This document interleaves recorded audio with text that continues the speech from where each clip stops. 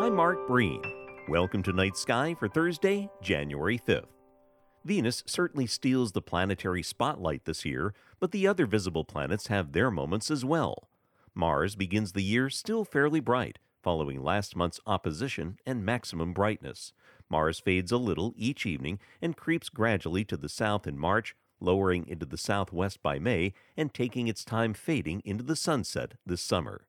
Saturn starts the year getting lower in the southwest and will be lost in the sun's glare by February, returning as a morning planet in late April, working back into the evening skies late summer, and heading higher across the south by December. Jupiter follows a similar pattern, but 2 months later, lost in the sun's glare this spring and not returning to the evening skies until fall, and then not reaching its best until 1 year from now.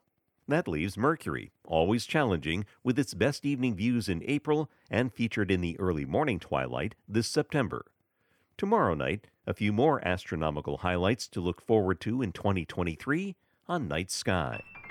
Night Sky is a production of Vermont Public and the Fairbanks Museum and Planetarium.